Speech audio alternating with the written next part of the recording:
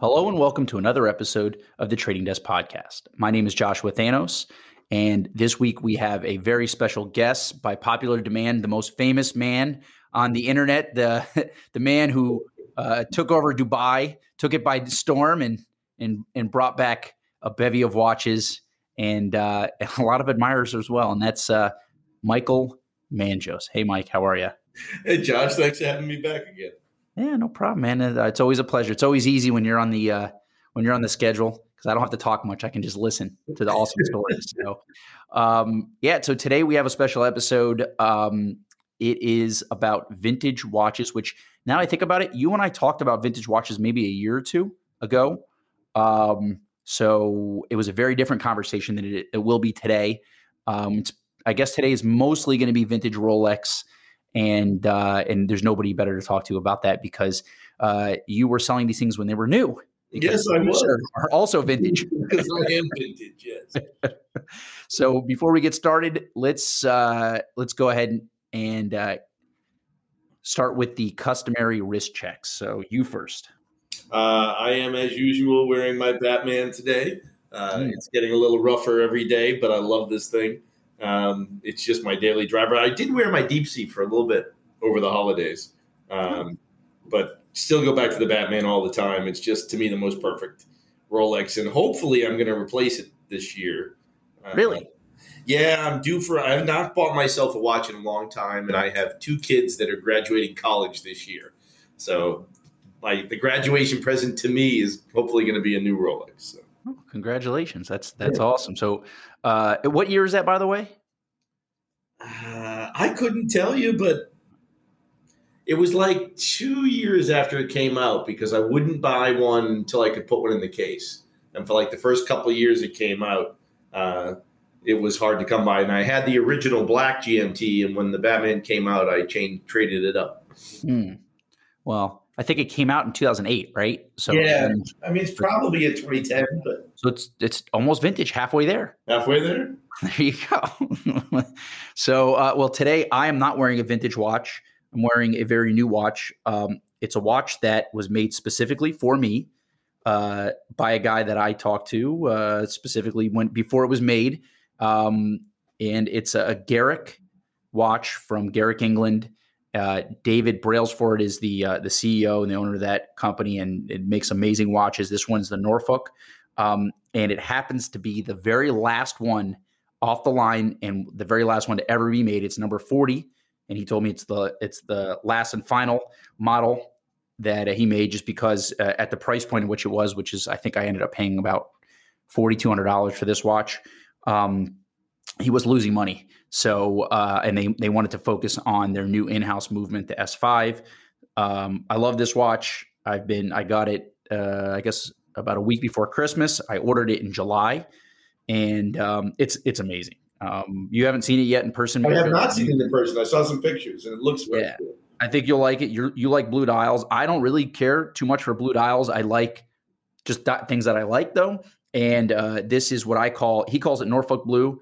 For Norfolk, England, this is, in my opinion, Florida sky blue, and I love it. So when you'll be in town next week for some watch shows, and I'll let you check it out. I think you'll enjoy this watch. I think Miami Beach Antique Show will be lots of vintage things to look at there. Oh yeah, there we go. So we can trash vintage here, and then we can go buy as many as we can. Exactly. Hopefully, tank the market for a week. But yeah, that's what I have on the wrist here, guys. If you haven't seen this watch, go to Garrick, Garrick. Go to their Instagram, and if you send them a message, the CEO David Brailsford is the one who replies. It's amazing. And if you order a watch from them, David will contact you to have an in-depth conversation about what you want your watch to be or what you want your watch to look like, because he does bespoke. He has certain models, and then you can change some of the colors and whatnot. So not to make a commercial for him because he's not paying me. I mean, I paid for the watch, but I'm obsessed with it. It's now become basically my favorite watch. But I think he deserves a lot more accolades than he's been getting. People need to know about this brand. So, all right, there you go. There's my ad for Garrick, England. And so let's go ahead and get started, Manjo. So what brought about this topic was I was watching an interview with Tim Osso and a gentleman named Claude. I think you pronounce it Saphir. That's how you say his last name, right? And it was an amazing interview. I watched it probably about 10 times. I love. So the thing I like the most about the watch industry, besides the watches themselves, is the people you meet and the conversations you have, and the history that this man put forth in like a 35-minute interview was just tremendous. Like the way he got into it and everything. But he said something that really resonated with me in terms of how collecting goes, because he's been a serious collector for his entire life. He's an elderly man. I think he's in the 70s or so. So he mentioned that he believes that vintage collecting is essentially dead because young people, I guess is what he called them, but almost everyone's younger than he is. But young people don't trust vintage watches, and especially at these price points. And it resonated with me because I feel the same way, right? So I have a rather large collection. I think I'm around 30 watches right now. And I do have some vintage pieces, but they're mostly like vintage Hoyers, vintage Omega. I had a vintage Tudor last year. So, certainly real vintage watches, from the 60s, 70s, and I guess 80s as well. But would I spend, $25,000, $35,000, $45,000 on a vintage Rolex right now? I really wouldn't. And the reason why is not because I don't see the value in it. It's because I don't know. Number one, it's hard to tell what's what, right? And number two, there's so much incentive for somebody to mess with that watch right now because the values are so high that, like, how do I truly know that this watch is just a natural patina or this watch hasn't been screwed with or Frankenstein or whatnot, right? So there's too much uncertainty for me, even if I was going to buy it from a guy like you, to be honest with me, because you know vintage very well. But I mean, when it comes down to it, in a lot of ways, you can't really guarantee. Not even Rolex can guarantee that something is totally original at this point, especially going back to those like the 50s and 60s, where the build quality was comparatively today was extremely poor, right? Yeah, you had a couple issues. One is certainly the build quality is an issue, but more often than not, a lot of the manufacturers, if you think back, and even to Rolex to some extent, were what I call assemblers. So like if you go and buy a Patek chronograph from the 1950s, 60s, 70s, Patek didn't make that movement. Patek bought the movement from Lemania, would do some, or whatever the company was making them, they would do some of their own modifications. They would buy the dial from the dial manufacturer, they would buy the hands from the hands manufacturer, and they would assemble the watches in-house. And that's what manufacturing was. Yes, they made their own movements on classics, but a lot of the complications were done by subcontractors. So what this meant was not only was that movement in a Patek Philippe, that same movement was in a Vacheron or an Audemars or a number of other brands, and there were parts and there were whole movements that were available in the market. If you wanted to get a part for a watch, you didn't have to go to the manufacturers. You went to a parts supplier, and every big city, had parts suppliers, and they would get parts from the movement manufacturers and otherwise. So you could basically build yourself a watch in a lot of cases, or you could replicate the watch, or you could replace parts very easily. And it was done commonly. It wasn't necessarily nefarious. It was just how watches were fixed.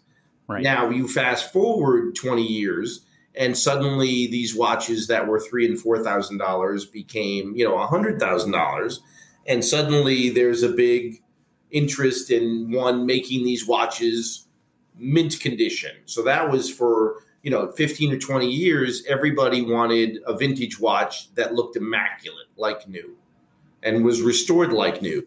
And then when Philips came along, maybe 15, 20 years ago, and they started talking about patina and faded dials, and suddenly all those things that, in the 70s and 80s we were throwing away and replacing the parts were now coveted and much more highly valued than the true restored pieces. So you became in this situation where people were putting watches together, and the auction houses were famous for doing it. If you think back, some of the most famous watchmakers in the world started their careers as restorers for the auction houses.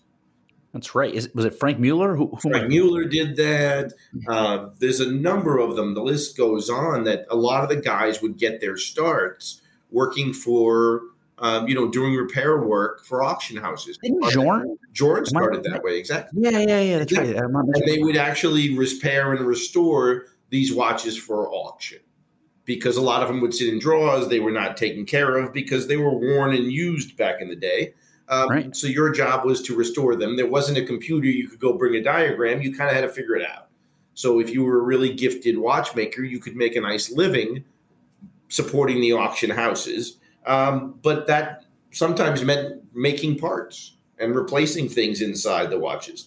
And then it got, bad when things really started taking off in the vintage world, because then you started getting things like treating dials and refinishing dials was an art form for a lot of years, and people would try to restore the dials like new, and then they figured out that they could start treating them to make them look old and make them look historic and make them look really vintage by treating them. And you did get a lot of that treatment in the secondary market. There's some famous dealers who have been sued because we've all read the stories, and they were all out there because they would do some of these things that knowing it wasn't quite right.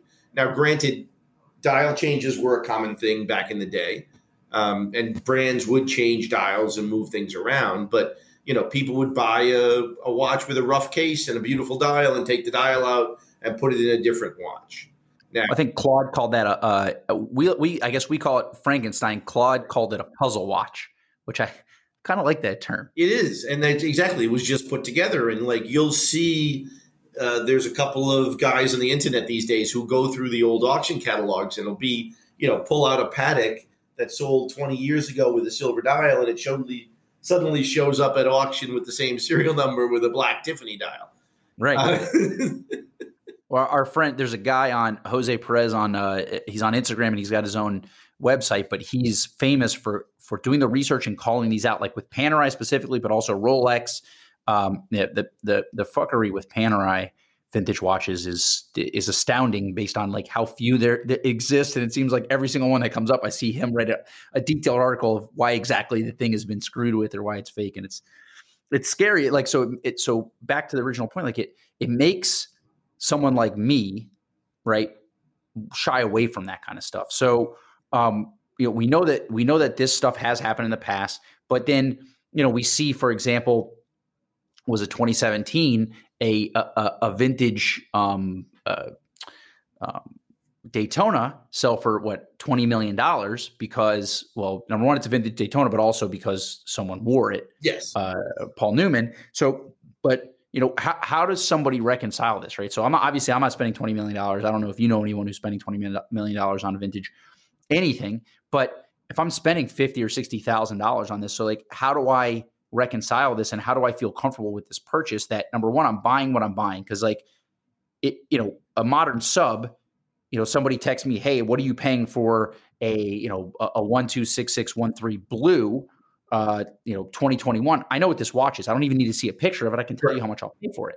But if you tell me, a 5510 with the certain dial and the foot, rail dial, and I got rail dial. So for example, I had someone offer me a Zenith Daytona, and we offered X price, and we have the same reference on our website for double that.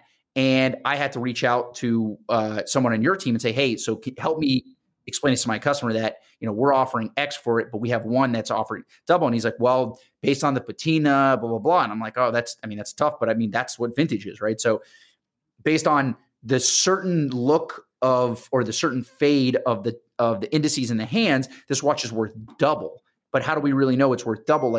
There's so much speculation, I think, or I feel like. Yeah, it definitely gets harder to value. It gets harder. And the other problem that I've always had is, the people who tend to specialize in those kind of pieces, it was always my experience that, when you were going to buy something from them, it was the rarest, coolest thing ever in history and was twice what you thought it should be.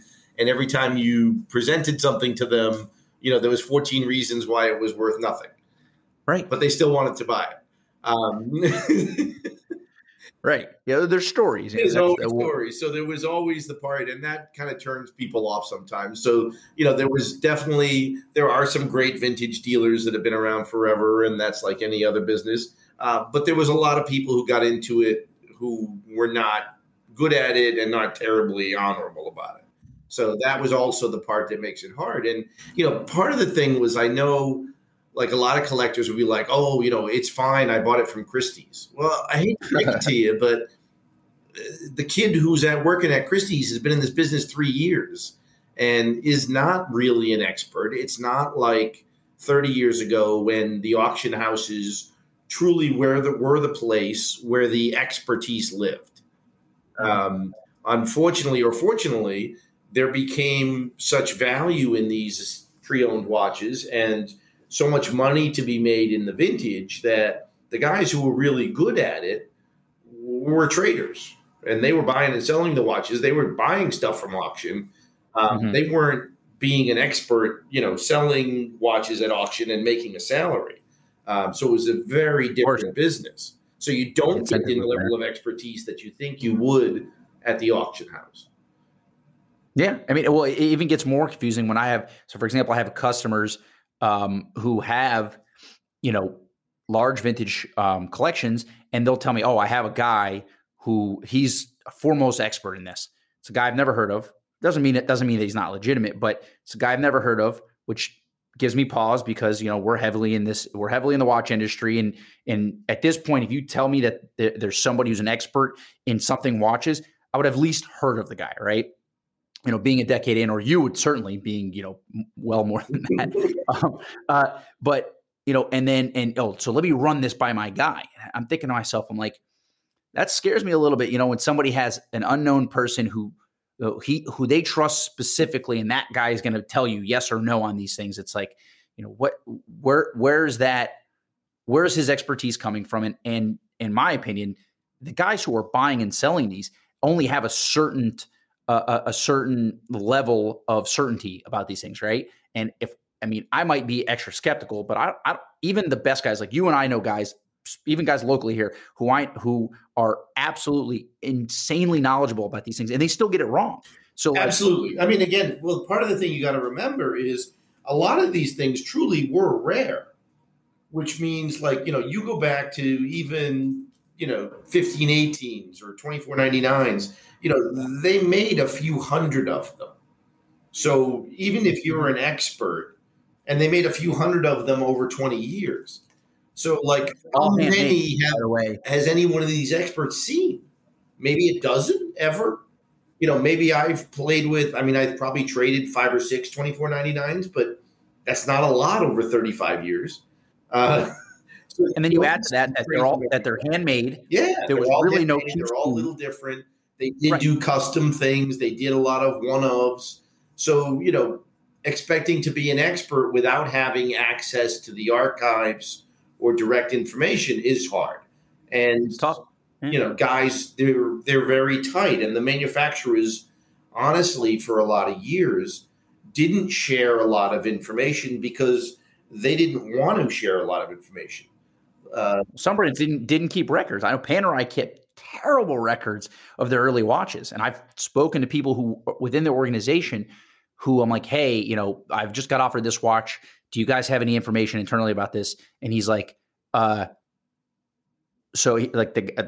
friend who worked for Panerai doesn't work for them anymore, but he was in their office. He's like, well, my boss told me to tell you that we don't give out that information, but realistically, it's because we don't have it. Right. No, and a lot of the companies did keep good records, and especially the big brands, but they didn't want to share it because I think in a lot of times they felt like, it didn't create the right image. They didn't want to tell the world how many they made of these things because I think perception was they were much more successful than they actually were on some of these models. They didn't want to admit some of these models were complete failures, bombs. So they didn't really share that information. So it's hard to really know if it's true. Now, Patek kind of started leading the way doing archives, which was helpful because that would give some credibility that, yes, it was made on a certain date, it was sold on a certain date, and they could verify all that because they do have the records. So on that standpoint, there was nice credibility, and you could tell something was born a certain way, movement wasn't changed because the numbers all matched. And that did give support to the Patek market. And I think one of the reasons why really the first big move in vintage watches was with Patek. They did the museum and they showed rarity, but they would also support it. And then the other thing they did, which was very different than most manufacturers, was from day one, they said, if we've made a watch going back from 1839, we'll fix it. That's amazing. Yeah, it is incredible, and nobody else would do it. Now, the only issue became is as this evolved, and I've been to the restoration department there, they literally have to remake a lot of parts. And their philosophy on restoration was to make it new. You would send in a 50s chronograph that was rusted out, and it would come back and look like it rolled off the line yesterday, which is cool on one end and not cool on another end. And the market really decided that, restoration or vintage really wanted to be original. And the value of their restored pieces was much softer than an unrestored piece. So people kind of got away from, why do I want to go spend $15,000 on a restoration that takes a year where they replace the parts and then suddenly I have a watch that's worth less. Right. And that, that is a huge issue. And that kind of leads into the next thing, right? So one thing that we're seeing, which is good, is that more brands are more open to working with their vintage watches. Right. So recently Rolex is now opened that up because back not that long ago, if you brought a Rolex that was more than 25 years to them to ask them to fix it, they would just say, no, thank you. We're not going to do this. We're not going to touch this. And that's changed now, right? No, I think it's totally changed for sure. And what's happened is, again, for years, if you sent in a vintage piece to Rolex, they would say, thank you for thinking of us. We're sending your watch back. We don't carry these parts anymore. And specialists kind of grew up to restore them, and you had other people doing it. But about 2 years ago, and very quietly, Rolex opened their vintage department in Geneva. And I only heard about it through word of mouth because Rolex did not really announce it in any way. And if you now send a watch into their facility in New York or, Lititz, they will say, this would need to go forward into Geneva, and it's a whole process. But they do literally restore in a way that's super respectful. I've actually put 2 pieces through the process so far because I wanted to kind of see how it worked. So I took a 6239 Big Red and I sent it in, and it was gone for 14 months. Oh, wow. Yeah. And it cost a bloody fortune. But I got it back, and not only did it come in this really cool wooden presentation box that said, Rolex Restoration, and not only did it have paperwork that came with the watch, it came with like a book. And I don't know if you've ever made one of the Apple books. No. And it's a book that's the history of your watch, and it talks about the model, and it talks about the timeline and when they made it, and it shows by serial number where your watch slots in. Oh, wow. And then they had a picture of the watch as it came in original condition, and a picture of the movement, and then another page with a list of all the parts that they needed to change, whether it was one hand or no hands or, a wheel here or there, and every part that they changed. And then a completed picture of the watch, completed picture of the movement, just a whole story of the process. And it was really well done. Wow. And how was the communication? Like, or did they ask Almost you, hey, non-existent. So they make the determination on what they're going to change. Correct. I mean, again, I think they would, send things back. I mean, I haven't talked to a lot of other people who've had the experience, but I knew enough to just kind of leave them to do their thing. And they did it in a way that I thought was spectacular. So, I have another more important piece over there that's been there probably 6 months. I haven't heard boo yet. But so you don't have a say as to what they're going to change in terms of the dial, hands, refinishing a dial or anything. They don't. I mean, they don't really refinish the dials. The dial was all left original and had some damage, but basically, from what I understand, as long as it's not something that they feel is going to inhibit the running of the watch. So, if your dial is flaking and pieces are falling off, that's not going to really work because those are going to go into the movement. It's going to cause all kinds of issues. So they won't leave things in that condition, but they really did leave it very much original, which I thought was spectacular. Gotcha. And do they send back the parts that they remove or? No. They did not. Okay. They just sent pictures of everything they took out and put back in replacements. But it also lets you know that it was born that way with the dial. It came with, the serial numbers was all original. So everything to their standards was intact. So, the second piece I've sent in is a Newman Daytona. And, oh, wow. The big concern with that. The Newman Daytona? Were you the guy who bought it? I'm sorry? Was it the Newman Daytona? No, Did you spend 20? It was a Newman Daytona. But it was, a really nice transitional one. It was a 6240.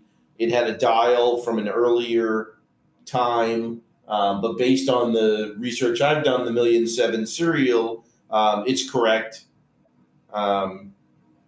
And I've had people tell me it was not correct, but I really truly believe it is. So I figured the only way to know is send it to the Crown and let them decide. Interesting. That it was born that way. And if it comes back, what I'm not sure about, honestly, is how the market's going to look at it. But I believe because of the fear of everything that's been put together, I think having that credibility from the manufacturer will be great. I mean, for a lot of years back in the 80s and 90s, what we used to do was we used to send them all into Rolex for estimates and then just decline the estimate because they would not give an estimate on something that wasn't all original. They would send it back and say, this dial was changed, we won't work on this. So that was the shtick for a number of years that we used to always do. And then they kind of caught on to what we were all doing and stopped giving estimates. Makes sense. Yeah. Makes sense. So so maybe that sets a new standard, maybe just for Rolexes, but maybe nobody buys a vintage Rolex without it going out to the factory at that point. Well, it was interesting. I had a great experience last fall being able to go down to Porsche headquarters in Atlanta. And, it was a great trip, but I think the coolest thing in it was they had a restoration department in headquarters. And they'll only accept certain cars that meet a standard and, are primarily all original. But then they'll do a whole top to bottom restoration. And it's incredible what they do. And it's really cool. I think Rolex is kind of either looking at that or Porsche looked at something, but they realize that there's a business to be had and a helping of the brand to be able to do that kind of vintage restoration work.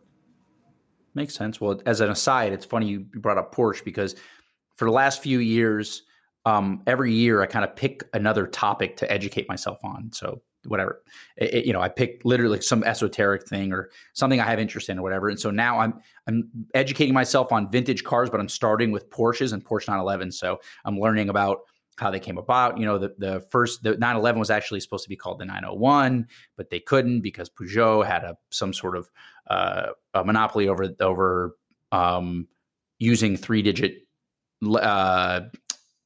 numbers with a zero in the middle for their for their car names, all this stuff. But it's interesting you brought that up because that's something I'm in the middle of right now. So, and again, that's also part of what piqued my interest. Vintage cars and vintage watches kind of go hand in hand, but the vintage car market is much more established. Well, realistically, just like the car resale market, and there's a lot of mirrors here between vintage cars and vintage watches, except that vintage watches are seemingly more accessible. You don't need to title them, and you can overnight a vintage watch, whereas a vintage car, you might take you months in order to get it across the sea or whatever. So there is a lot. I know vintage car guys who are into vintage watches as well.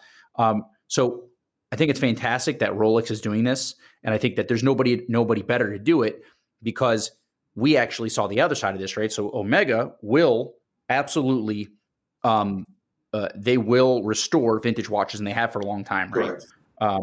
And they even have communication, right? So our former head of watchmaking, who left, I think he works for Richemont now, Michael Michaels. When he was there, we brought in an Omega Ultraman, right? a vintage piece, amazing watch, and it needed service, but otherwise it was totally original. We bought it from the original owner, who decided he'd rather sell the watch than keep it. And we decided, all right, what we're going to do is we're going to send it to Omega. They have great communication in terms of these things. We're going to have them service the movement, give us a certificate. This should solidify that, hey, this thing's totally original, plus it works. And then we'll post it for sale, hopefully make a lot of money, right? That was our goal. It didn't go that way, did it? No, it did not. No. So yeah, I mean, and that's the other side of things, right? So, hopefully Rolex, I mean, they tend to do everything, tip top, right? They're not half-assing anything, but, even companies who have these protocols for servicing vintage watches, things can go wrong. I mean, with that watch, I think I saw the email that Mike Michaels had with whoever their guy was there at their, location, very open to, hey, listen, we're not changing anything, no dials, no hands, nothing like that. We simply want a service of the movement, and we want the certificate that goes with it. And he said, yes, not a problem. The watch looks great. Dial looks fine. We won't have an issue. So the watch comes back with a new dial, new hands, I believe. Right? Yeah, exactly what it had. They just yeah, it turned into be a nightmare. So it cut the value by 75%, I believe. And what it did was, which hurts me because I get sentimental about these things. It's like, all right, so there's one less truly original piece, Ultraman out there, right? Which sucks. Like that's it definitely does damage to the market. There's no question about it. And I think one of the reasons that people have had issues again because there's such inconsistency with the brands because the brands are big corporations now.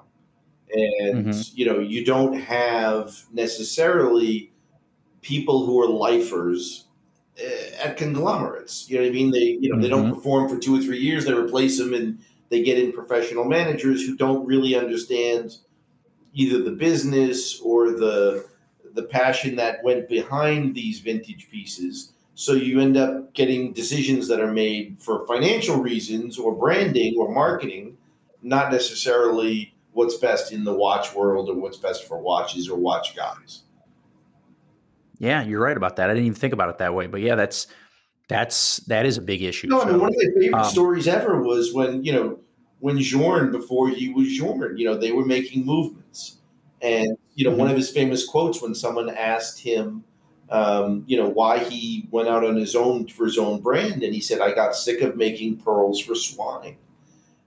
Because that sounds like something he would, but he was making, these amazing movements, presenting them to, in a lot of cases, Cartier and Piaget and these big brands who didn't really understand, one, their history, or two, what he was even showing them. And they're like, oh, that won't sell today. We need a, big steel chronograph. We don't need a floating jump hour.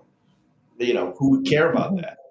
Or I don't even understand what resonance means. You know what I mean? Like they didn't understand what his vision was because they really weren't watch people. They were suits. And you get a lot of Yeah. that with the groups today is, they're in board meetings and, you can see from some of the watches that get designed today is that, we're just trying to reach a mass market. We're not really making watches. And that's why the independents have taken off. But I think you will see small brands, and I'm hoping like a brand like De Bethune that we're obviously involved with now and love, is, Denny's going to know every watch he ever made. Right. And, I'm sure that part of it will give credibility to that. And that's why I think Journe has done very well because, they document every watch they ever made. They'll tell you how many they made in every year. They can date your watch exactly. And, not everyone is perfect, but they know what was made and why it was made back in the day.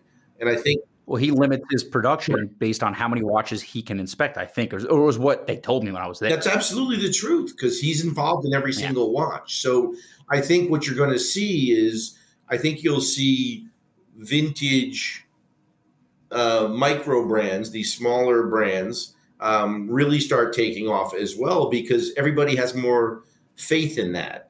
Everybody knows that Philippe Dufour has made 205 or 210 watches. He tells everybody. Yeah. He's made every one himself. Everybody knows it. So there's no worry that one of his early watches is going to be an issue because he could tell you about it. And it's all documented. And I think what you're going to see is you're going to see strength in those kind of brands. And if you look at the auction results over the past few years, more and more of these smaller, independent, rare pieces have done exceptionally well. And they'll also come sometimes with like a service from the factory and a note from the factory and all that kind of personal touch, which I think adds credibility and comfort for people. I don't even want you to call it a factory, by the way. Like Denny has a workshop. Yes, he does it work. Yeah, I mean Journe too. We've been there. It's tremendous. So and it's funny because I talk to people. So on the other hand, so that's, I guess, the next topic is, so right now there's vintage watches from the 1940s, 50s, 60s, 70s, and maybe even to the 80s, right? And then there's something called, that is now people are calling it, you've called it this way, like neo-vintage, right? So watches that are like 10 to 20 or 10 to 25 years old, right? So, really it's right around that 2000 mark. So like the late 90s, kind of, exactly. Or even early 90s, we'll say, put it that way. So I guess 30 years old, right? So I guess, which is the definition of vintage, I guess I was told, is 25 years. But there's a big difference between a 1995 Submariner and a 1955 Submariner, right? Like one of them is basically deteriorating, at a rapid pace day by day. And one of them you could still wear legitimately diving, right? So, what do you think the future is? I have opinions on this, but I definitely want to hear from you what you think the future is of things that are now called neo-vintage. And then we'll talk about like current day watches and what vintage is going to be like in 30 years from now. But, where do you see, a 1995 Submariner that has a much better build quality? It's nothing compared to what is made in 2022, but it's basically it's space age compared to something that was made in 1955. Yeah, very true. And it's an interesting concept because, the vintage stuff that was made in the 50s and 60s does deteriorate. A 90s sub is still a daily driver today. You could certainly wear that. The new ones, you don't think they're ever going to change in 20 years. So, like, is anyone going to care that you have a 20-year-old sub when it looks exactly the same as a 10-year-old sub or a 15-year-old sub? Or a one-year-old sub at that point. So, I think you will lose. I think there's a couple things we're going to lose. I don't think, the modern watches of today are going to kind of age the same way or be valued the same way because I just think, to your point, they're a little more mass produced. They're not really as boutique-y, except for the tiny independents, which I think is why they're doing so well. And Rolex was a small company in the 70s and 80s. You forget. How many watches did they make back then, like roughly? I don't know exactly, but certainly not million like there are today. Right. They were kind of a tool watch, and they were not as big. Omega was much bigger than Rolex. Back in the Interesting. 70s.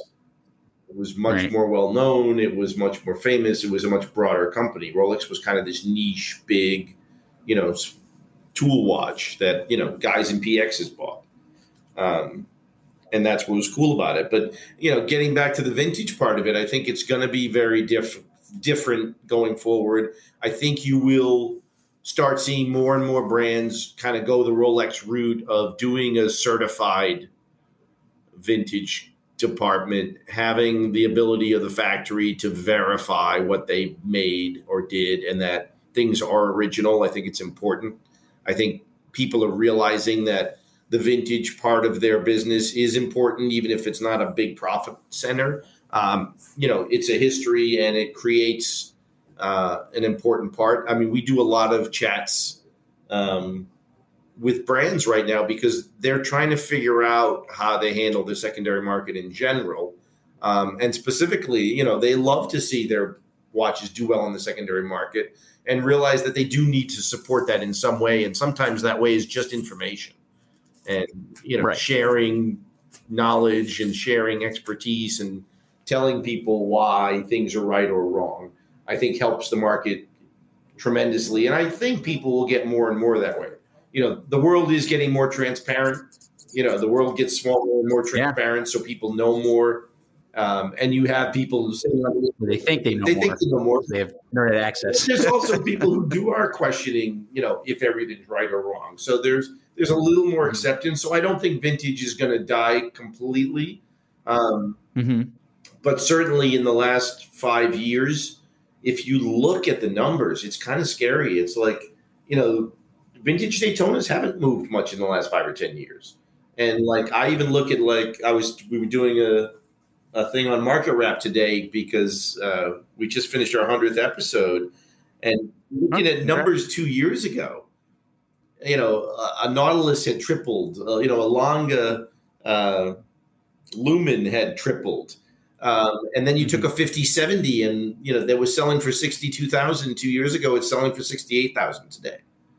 Hasn't moved a bit. And it's one of the most iconic, amazing Patek Philippe 2 registers chronographs. But you've been saying this for years, by the way, that this is a collectible watch and nobody listens to me. Not a word I say, apparently. Well, you can't wear it to the beach. You can't wear it to the beach. Problem. But like at some point, someone's going to figure out that I shouldn't be wearing my Patek to the beach anyways. Yeah. But so I mean, okay, well, my opinion on this is two things, right? So I hear a lot of people talking about vintage and also these small independents about how these prices are crazy and they're not sustainable.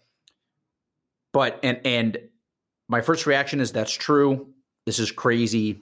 How could these prices be sustainable? But then I have a good friend of mine who's an art dealer. And when I tell him, something sold at auction at 1.2 and it's just madness, how could it be? And he's like, what do you mean? Like paintings, I have paintings that sell for hundreds of millions of dollars and it's routine. Like, so in terms of where the ceiling is we'll mix in independence with the vintage, so like early Journes, right? So like a 1999, like a subscription Tourbillon, that is what, I guess how many millions is that right now? 2.5 million, 3 million. So it's a $2.5 million watch and it's bonkers. It's madness. How could it be this high? He tells me, he's like, listen, man, I have, if it goes the way of art, which he sees that a lot of the same people are now looking at like certain watches and finding and following the watchmakers and seeing the true rarity of these things. He's like, yeah, no, these things could be worth much, much more. Like the ceiling in his mind is where the art market is, which is like, this is pennies. Like these are the prices in which in our world are some of these vintage watches and also early pieces from these micro brands are selling are like the rounding errors for what no question about it. And we've seen this now because, we did see a 1518, sell for $10 million a couple months ago. I mean, definitely a record. Yeah. We've seen the Philippe de Fours, sell for $1.5 million, where that was a $200,000 or $300,000 watch just 3 or 4 years ago. So we're seeing more and more of these 7-figure trades go on a regular basis. And now, I mean, even think back 5 years ago, a $200,000 watch was a big watch. That was a crazy watch. Now it's like, I think we've sold 7 or 8 this month already. Oh yeah. It's well, like, I mean, I sold January. It's like, Listen, when I started in this industry, if I had a $200,000 sales month, I was high-fiving people. I couldn't believe it. And I would have, that would have been probably 25 watches, right? I sold $100,000 watch today. And it was like, I felt it was great. I'm glad to make the customer and it was awesome to make the sale, but no one was calling you up saying, "Oh my God." Well, put it this way, right? You keep track of these things. Do you even know what watch I'm talking about?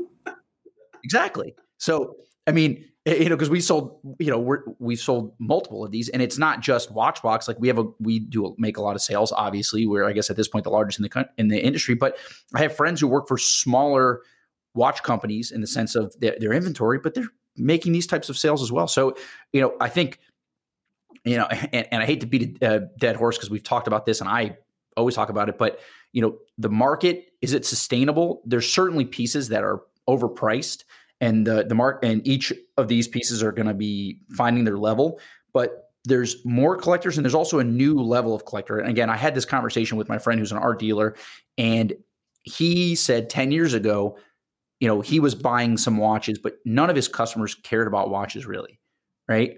And now they're all interested in watches, and so he's been sending me people saying, "Hey, can you help with this guy with this watch? Can you?" Like, he's been a funnel of business for me, but these are people that he's been dealing with for 25 years who are now stepping in. So it makes it tough because guys who've been collecting for that same amount of 25 years are not used to competing with guys who have mega yachts. Sure. and who are calling some big money come in. We've seen some billionaires come in, and just go on runs that you're just like, oh my God, Yeah, it's totally. I mean, we have guys who've been in the industry for 2 years and are doing $1 million months. Not because they're the greatest salespeople on the planet. It's because they found the guy who's going on the run, and they want to up their, they have a $200 million art collection, and they want to have a $10 million watch collection. Yeah, no, we definitely see more and more of that. There's definitely more money has piled into this industry. I had a lunch last weekend with a good client of mine who's a decent collector and vintage for sure.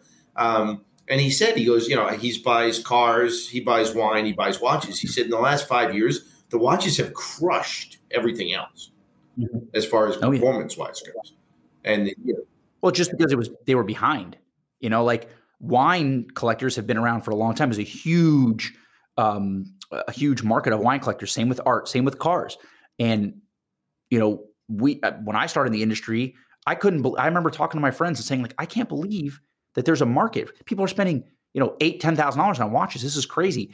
But if you had told me that people were spending millions of dollars on paintings, I knew that. That was just common knowledge. Or stupid amount of money on cars. Yeah, that was, again, part of the just common knowledge that people spend a lot of money on cars. So now watches I feel like have caught up, and it just happened so quickly that it's scary. But we've gotten off topic. Let's get back to vintage.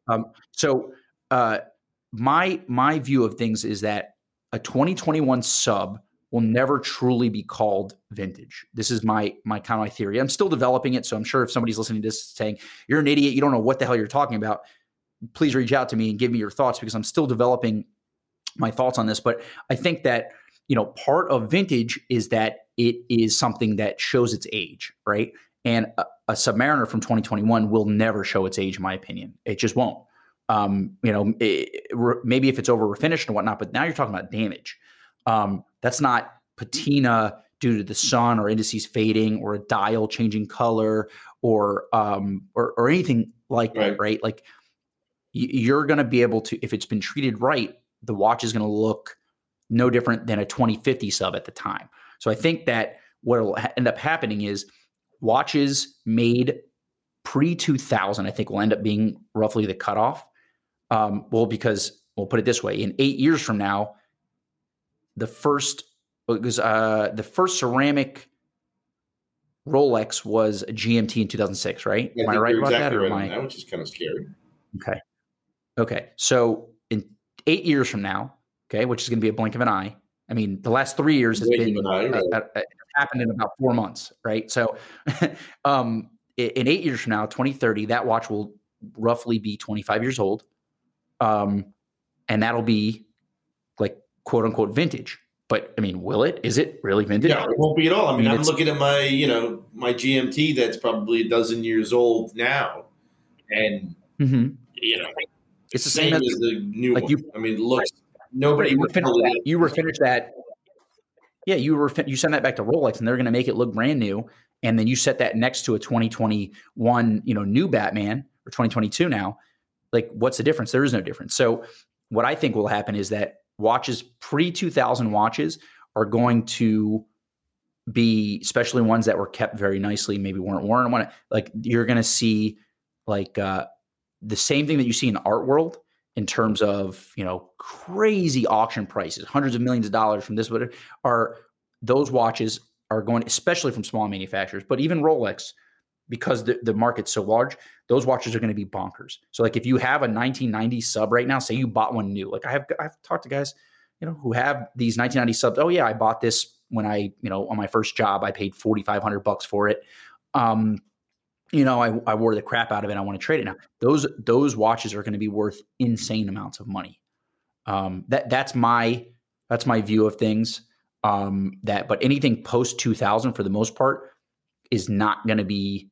There's going to have to be either a different term or a different view of it in order to differentiate like true vintage of watches made that are truly deteriorating just based on their age, and the watches that were made with like the modern technology that Rolex is using now, or a lot of You won't Omega. get that same fade. What you might get a difference of is some of the style. I mean, I think back to I look at it again. I always tend to equate things with cars. It's like like I look at a 2005 Lambo. You know what I mean? It's got a certain look to it that'll probably never come back, but it's definitely of a time. And I think you might see some of that in the watch world where there were certain styles and trends we went through that might be distinctive for its age, but it won't necessarily have to look its age. I'm talking about like 48 millimeter Panoramas that nobody wants to ever see again. Yeah, no, I guess you're right about that in terms of style. But I mean, Rolex still makes, they still make deep C's in 44 millimeter, which I guess is kind of from that era, like the big watch era that lasted from the 2000 to 2010, roughly, right? But I guess that you know what, I didn't take that into account. So maybe that's a way to differentiate, but there has to be, and I think that's going to be the main thing. Is like, all right, we have to differentiate, and that's going to be the value there. I think that's exactly what we'll see happen. So, but to your point, you're not going to have the traditional. Vintage look that does it. It's going to be definitely, maybe a style wise, but it won't be the same kind of thing that we have, which maybe will make the real vintage stuff come back up. Yeah. Well, I mean, there's, because they truly do deteriorate over time. So, what is a 1518 going to be worth in 2050? Right. Because we know exactly how many there are, and it's not that many.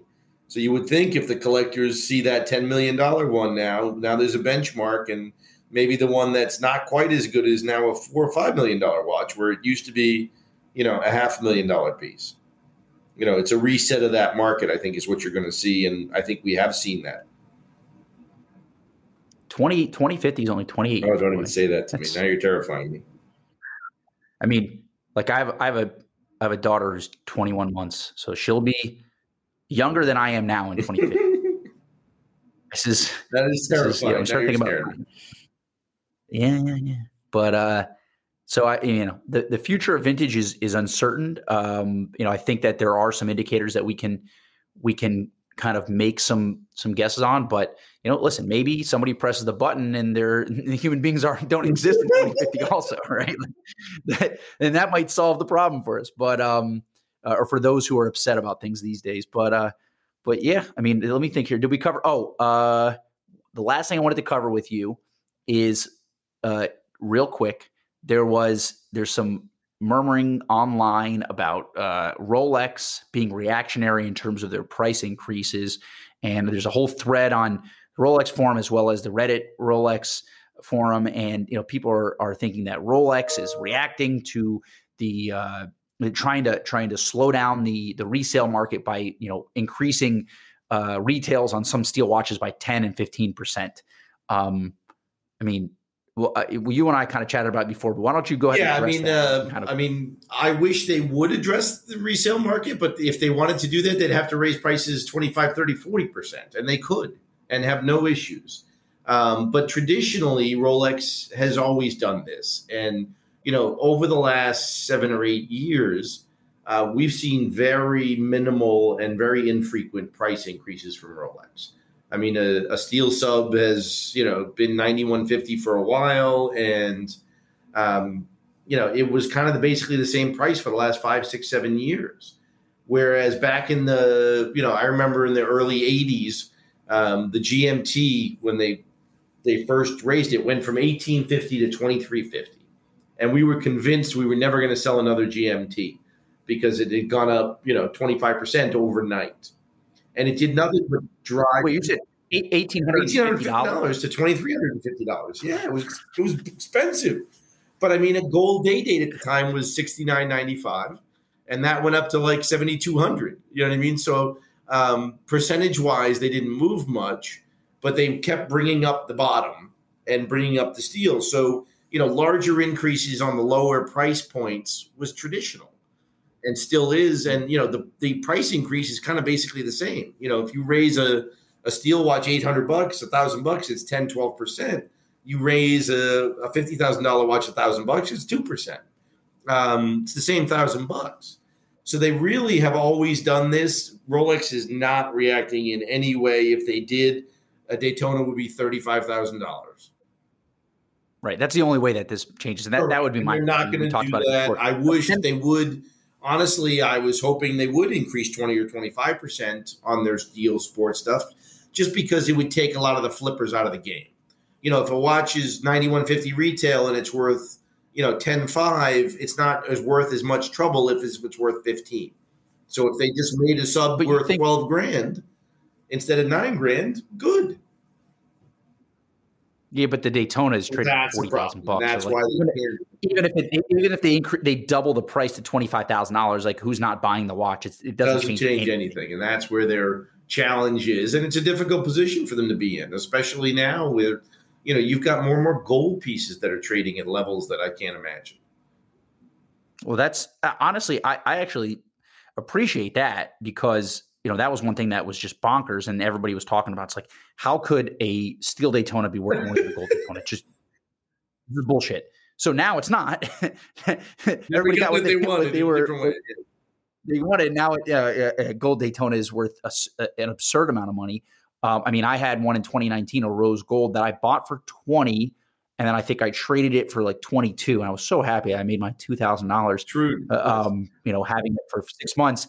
And now it's a $45,000 watch. So, now I'm kicking myself because I love the watch, and now I'm not buying that watch. That's, and it's funny because at that same time I was looking at a Zeitwerk, a Datograph Platinum, which would have been about $45,000, and now it's like $70,000. It's like, oh man, I missed on these things. But yeah, so the price increase from Rolex is just par for the course. Yeah, it hasn't officially happened in the U.S. yet. It'll probably February 1st is the traditional date for Rolex to raise in the States. They always, for whatever reason, raise Asia first, which is where we're getting the buzz from. But they will have an increase in the States, and I hope it's significant, but I don't think it'll be significant enough to affect the market in any way. You think they're discontinuing any models? No, they won't discontinue until Watches and Wonders, which is still probably 50-50 whether it's going to happen, but that's March 30th. So end of March, we will definitely discontinue. I have plenty of bets already on the table. Yeah, me too. We'll save that for another podcast because we want. That's or never because we want to buy them all. We're trying to. Yeah, if you didn't know, if you're listening to this podcast, if you didn't know, we like to make money. This is what our business is. Sorry to burst your bubble, but all right. Well,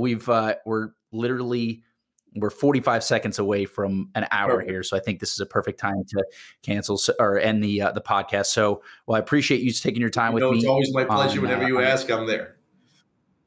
Yeah, I appreciate it. We have a few other topics we'll discuss over the next few weeks. But if you're still listening to this, as always, we love you. You're a champion. Please subscribe to our podcast. If you're listening to on iTunes, Spotify, or anywhere else, please subscribe. It's very helpful. I got a call from our marketing team today. I guess we have a new marketing creative director, whatnot. So they want to actually put some muscle into marketing the podcast. It's not just me, doing everything, awesome. Which I certainly appreciate. Yeah, that'd be nice. Maybe we'll get some more guests with some cloud. I have some pretty cool guests upcoming. So just keep an eye out for that. We're getting back on our weekly schedule. The end of the year last year just got way too hectic. I just could not keep up with doing a podcast every week with as much business as we were doing. So, but I'm back on it. And otherwise, check out the Market Wrap, which has may or may not have stolen some segments from Trading Desk. My best ideas are stolen. Desk. You know that. Yeah, I appreciate it. Listen, I'm glad that somebody's doing it. The Trading Desk was a much less evolved and much less poignant version of the Market Wrap. It's an evolution. So I always appreciate that. I watch it every week. My daughter and I sit and watch it every Saturday morning. So guys, if you haven't heard of the Market Wrap, that's Manjos's weekly show where literally he wraps the market of watches. So go ahead and check that out. It's only about it's about 15 minutes long. So it's not an hour podcast so you have to dedicate yourself to. Otherwise you can find Mike. What's your Instagram handle? Manjos. There you go. So you're Mike Manjos. I'm at Mr. Thanos. So if you guys have any questions, concerns, you want to bitch and moan, please reach out to us. We're happy to hear it. Reach out to us on Instagram, or you can just send a message through the website and somebody will send it to us, watchbox.com. So as always, thank you so much for listening, and see you next week. Thanks, Thanos. Yep.